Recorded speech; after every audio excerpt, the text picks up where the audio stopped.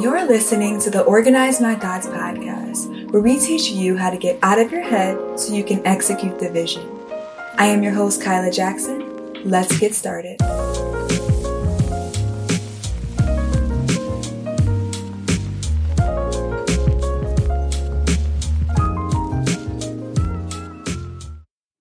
Hello, family, and happy Wednesday. I hope you all are having an amazing week so far. Welcome back to another episode of the Organize My Thoughts podcast.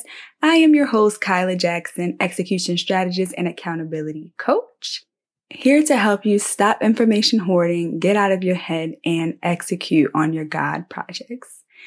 So before we get into today's episode, I want to take a quick second to shout out everyone who completed the Push Challenge. You guys showed up. It was amazing. God brought great revelation, and a lot of people were pushed outside of their comfort zone, but really picked up the projects that they had put down due to overthinking, procrastination, and so many other things. So I'm so grateful for everyone who showed up. And for those of you who missed the last Push Challenge, or you're wondering what the Push Challenge is, the Push Challenge is a free 3-day boot camp designed to help you execute on the things that you've been procrastinating on. So if you want to join the next Push Challenge, it's happening February 28th through March the 2nd. So you can click the link in the show notes to save your spot, or you can go to organizemythoughts.com if you're listening after this challenge is already passed to join the waitlist for the challenge. Alrighty, so let's go ahead and get into today's episode. Y'all, this was so good to me. As you can see by the title of today's episode, we're going to talk about the opposition that you face when executing on a God project. Now, during the last Push Challenge, as we were having the strategy session, one of the women was just talking about just the immense pressure that she had been feeling as she was executing on something that was causing her to be very uncomfortable. And another woman was mentioning just like how she is really stuck in her head and just the amount of overthinking that she gets attacked with every time she tries to pick up this God project. And as they were talking, and they were talking about some of the things that they were facing, God really reminded me that we're not up against an ordinary opponent. When you are executing on a God project, all of hell is trying to kill your momentum. And what I mean by that is when you are moving in a God thing, there's a level of resistance that is greater than if you were doing something in your own strength. And the reason why it's greater is because everything that God has you to do is always a seed planted that will lead to something greater. And so sometimes when God plants a vision or an idea in our heart, we may think it's a small thing, right? We may think, okay, you know what? God called me to create an online community and, I'm just going to do it in my own strength. This is what I'm going to do. But we don't realize the magnitude of the impact that God will move through that thing. So you think you're just starting an online community, but really you're creating a safe space for the Holy Spirit to move and for people to be, delivered and set free and for chains to be broken. Or you may think, you know what, God just called me to start a business, right? But then what's happening is God is positioning you in an arena where you're going to be able to not just help people in the area of business, but God is also going to use you to reveal himself to people who wouldn't usually step foot in a church. And so we really have to be aware of the level of opposition that we face when we move into these God projects, because I feel like a lot of times we just label it as, you know what, I can't stop overthinking. I keep on procrastinating. I keep getting distracted without realizing that these are spirits sent to steal, kill, and destroy your assignment. So you're not up against an average opponent, which means that you have to learn how to fight differently. There's so much information on the internet right now about how to stop overthinking and how to stop getting distracted and all these other things. And they say things like, say affirmations, switch your environment, all of those things. And all of those things are practical things that you can do to fight against those things. But you as a believer have to realize what's going on under the surface. You are not just fighting against overthinking. You're fighting against a spirit of fear. You're not just battling with procrastination. You're dealing with a spirit of distraction. I talked about this on a previous episode, but if the enemy cannot stop you from what you're doing for God, he will try to keep you busy. So for my visionaries who consistently get idea after idea after idea, and you have trouble finishing what you start, sometimes it's really just the enemy trying to place the next shiny thing in front of you to pull you away from the God project into quote unquote a good thing. It's a good thing for me to start this, but is it the God thing that he's called you to, right? The God thing is going to require you to trust him in a new area that you never have before. The God area is going to require you to be vulnerable, transparent, some of the things that the body doesn't naturally want to do. And so we really have to be mindful of our opponent, of what is happening in the background. And this is the reason why some of you just can't seem to shake this cycle, right? I call it the idea cycle, where you get the idea, you start researching and planning, and you may even start to work on that project. But then every time a distraction or an interruption takes place, and then you abandon that idea and get stuck in decision paralysis or procrastination. A lot of that is happening because you don't know how to win the battle against this spiritual warfare coming up against you. Or you may not even realize how much of a battle that you are in, because a lot of it is taking place in the realm of the spirit. And I think that a big reason why a lot of people don't realize the type of warfare that they're under is because the enemy is very strategic. He works very subtly. He doesn't want you to notice the type of, traps and distractions and things that he's planted. So he does it in a very practical way. And I want to give you a practical example from the book of Nehemiah. So for those of you who are not familiar with the story of Nehemiah, God called Nehemiah to rebuild the wall of Jerusalem, which had been in ruins for years. And at the time, Nehemiah was working for the king, so he left his position as cupbearer and he went on to, go lead this mission. Now, as he began to lead the mission, and they actually started rebuilding the wall, all of a sudden, all of this opposition came up against them. And the opposition had a name. Their names were Sanballat and Tobias. And these were people who were very upset that the wall was being rebuilt. And so they did everything that they could to distract Nehemiah from this mission. They really wanted to stop it. They did not want it to take place. And so some of the practical things that the enemy did to distract Nehemiah was he would use Sanballat and Tobias to spread rumors about Nehemiah's character. He would tell them to call him away from the work that he was doing in order to meet with them when they were really just plotting to kill him. He would do all of these things, but I want you to focus on the fact that he used distraction as a method to steal, kill, and destroy the work and the momentum that Nehemiah had in leading the rebuilding. And in Nehemiah chapter 6, starting at verse 2, it says, "So Sanballat and Geshem sent a message asking me to meet them at one of the villages in the plain of Ono. But I realized they were plotting to harm me, so I replied by sending this message to them. I am engaged in a great work, so I can't come. Why should I stop working and meet with you?" 4 times they sent the same message, and each time I gave the same reply. The 5th time, Sanballat's servants came with an open letter in his hand, and this is what it said. "There is a rumor among surrounding nations, and Geshem tells me it's true, that you and the Jews are planning to rebel, and that is why you are rebuilding the wall. According to his reports, you plan to be their king. He also reports that you have appointed prophets to Jerusalem to proclaim about you. Look, there is a king in Judah. You can be very sure that this report will get back to the king. So I suggest that you come and talk it over with me." Nehemiah replied, "There is no truth in any part of your story. You are making up the whole thing." And then in verse 9, Nehemiah says, "They were just trying to intimidate us, imagining that they could discourage us and stop the work. So I continued the work with even greater determination." Now, I love the story of Nehemiah because it provides us a very plain scope for one of the ways that the enemy tries to kill our momentum in what we're doing for Christ. In this particular passage, you can see how he was just using flesh and blood in order to still kill and destroy, again, their momentum. But he wasn't fighting against Sanballat, Tobias, and Geshem. He was fighting against a spirit of distraction. In this particular case, they were spreading lies about his character, saying that he was doing the rebuilding only for himself. They were trying to get him to stop what he was doing, to go entertain useless conversations with them instead of focusing on his work. But really, they were just trying to lure him away from the momentum and the real work. And really, they were trying to kill him because they did not want this to take place. And so many times we are being lured away by distractions, whether it's in the form of people we've shared our vision to, and they all of a sudden begin to spread all this negativity or this doubt in our minds about it because they didn't understand the totality.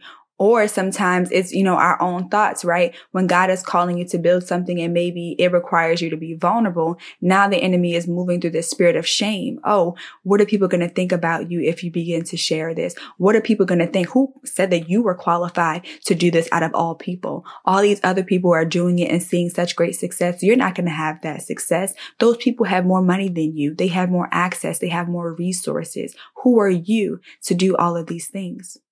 Those thoughts that we hear, that is the fruit of the spirits at work behind them. So they're not just thoughts. These are seeds that are being planted by the enemy to steal, kill, and destroy your momentum as you're trying to complete your God projects.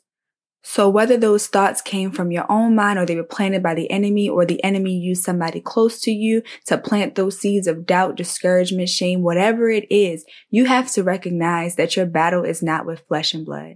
It's not with the person who said that you would never accomplish anything. It's not with the person who said that your idea would never work. Your battle is with spiritual wickedness in high places. It's with these spirits that are trying to steal, kill, and destroy your momentum. Your battle is not with yourself. You're not fighting against yourself. You're fighting against the enemy. You're fighting against the devil. We have to stop making it cute. Ephesians 6:12 says, "For we are not fighting against flesh and blood enemies, but against evil rulers and authorities in the unseen world, against mighty powers in this dark world, and against evil spirits in the heavenly places." You are not fighting against yourself. You may be stuck in your head, but you're not fighting yourself. You're fighting the seeds that the enemy has planted to get you to be stuck. And I have to say this because we feel like the remedy to getting out of our head sometimes is just saying these affirmations. I'm qualified. I'm equipped. I can do this, right? And sometimes we go to all of these conferences and we sign up for these events and these challenges where these people are just telling us, just do it. You can do it. Go for it. You believe in yourself and you can do all these things. And they're not getting to the root of the issue. Some of you guys have been battling with overthinking and decision paralysis and procrastination for years. You've been having the same toxic thought cycles go in your mind and you don't even know where it started. That's how strategic the enemy is. Some of these lies that you have been believing about yourself have been ingrained in you since childhood. And those are seeds that need to be uprooted. But before they are uprooted and before you begin to go to battle, you have to be aware of the battle that's taking place in your mind. In order for you to win this battle, it's going to take a lot more than affirmations. You need the power of the Holy Spirit to break these chains and these cycles. You need the wisdom of God to know how to apply the spiritual principles in your practical life. Because a lot of people, they say they read the Bible. I'm reading the Bible. I'm saying my scriptures, but I still don't see any changes because you don't have revelation of how to apply that to your life. You don't have revelation on how to apply that in the face of opposition. It's easy to move through and to have faith and to persist when there's nothing coming up against you. But as soon as you face opposition, all of a sudden, it's so easy to retreat and to abandon that God project. But that's not the time to abandon it. It's the time to push through, to press into what God has been teaching you in that season and to fight. Baby, you're in a fight because you're carrying something. That God project is a seed. You are birthing something that is going to be a solution in the earth. You're birthing something that God is going to use to save souls. Do you understand the importance of a seed? Do you understand the importance of carrying something precious?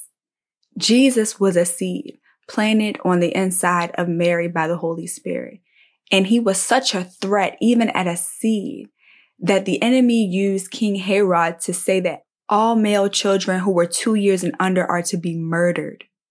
Why were they going to be murdered? Because the enemy was trying to find out where Jesus would be. He was trying to kill the seed. And he's using the same tactics today. He doesn't even want your God project to leave your mind.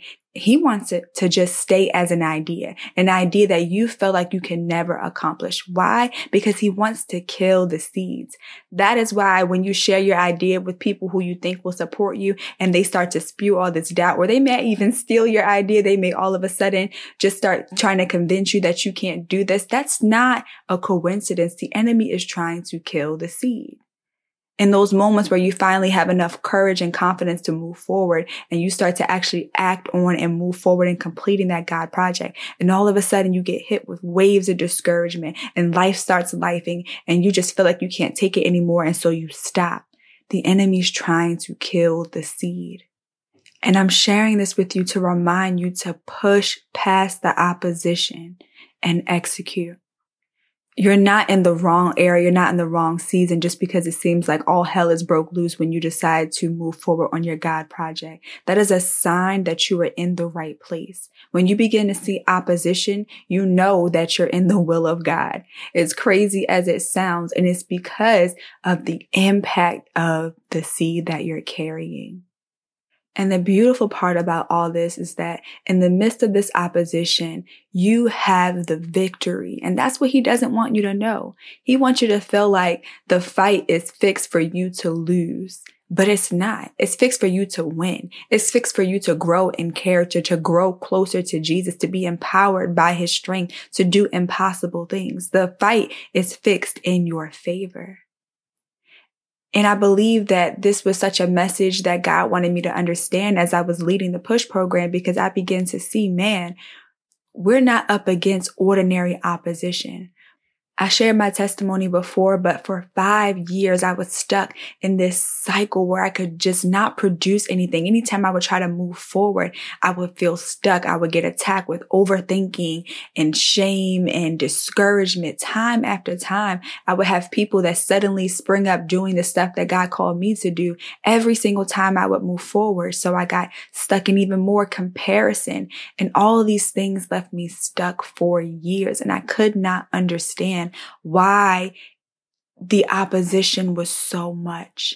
And finally, when God broke me out of that cycle, I was able to see that I wasn't up against an ordinary opponent, that the enemy has seen what I was going to be doing now and even in the future. And he was like, let me just try to kill the seed. Let me make her think that she's not qualified, that there's no way she can do what it is that God is doing through other people. Let me just kill her confidence. Let me blind her to her true identity, because if she really knew the boldness that God put inside of her, if she really knew the impact of what she was created to do, if she really found out who she was in Christ, I'm in trouble. And that's what the enemy is trying to do to you. He does not want you to see who you truly are. Whatever God has called you to do, he's not speaking to the you that's struggling with insecurity. He's speaking to the you that he formed in your mother's womb, that before your mom even knew you were there, God had intentionally created you to accomplish great works for his glory. That is the you that he's speaking to, the you that he has already equipped with the wisdom and knowledge, the resources and the capacity to produce this God project. He's written out every day of your life. He knows you better than you know yourself. That is the you that he's speaking to. That's why it's so important for you to get out of your head. Because what's in your head is not reality. It's not the reality that God is calling you to walk in.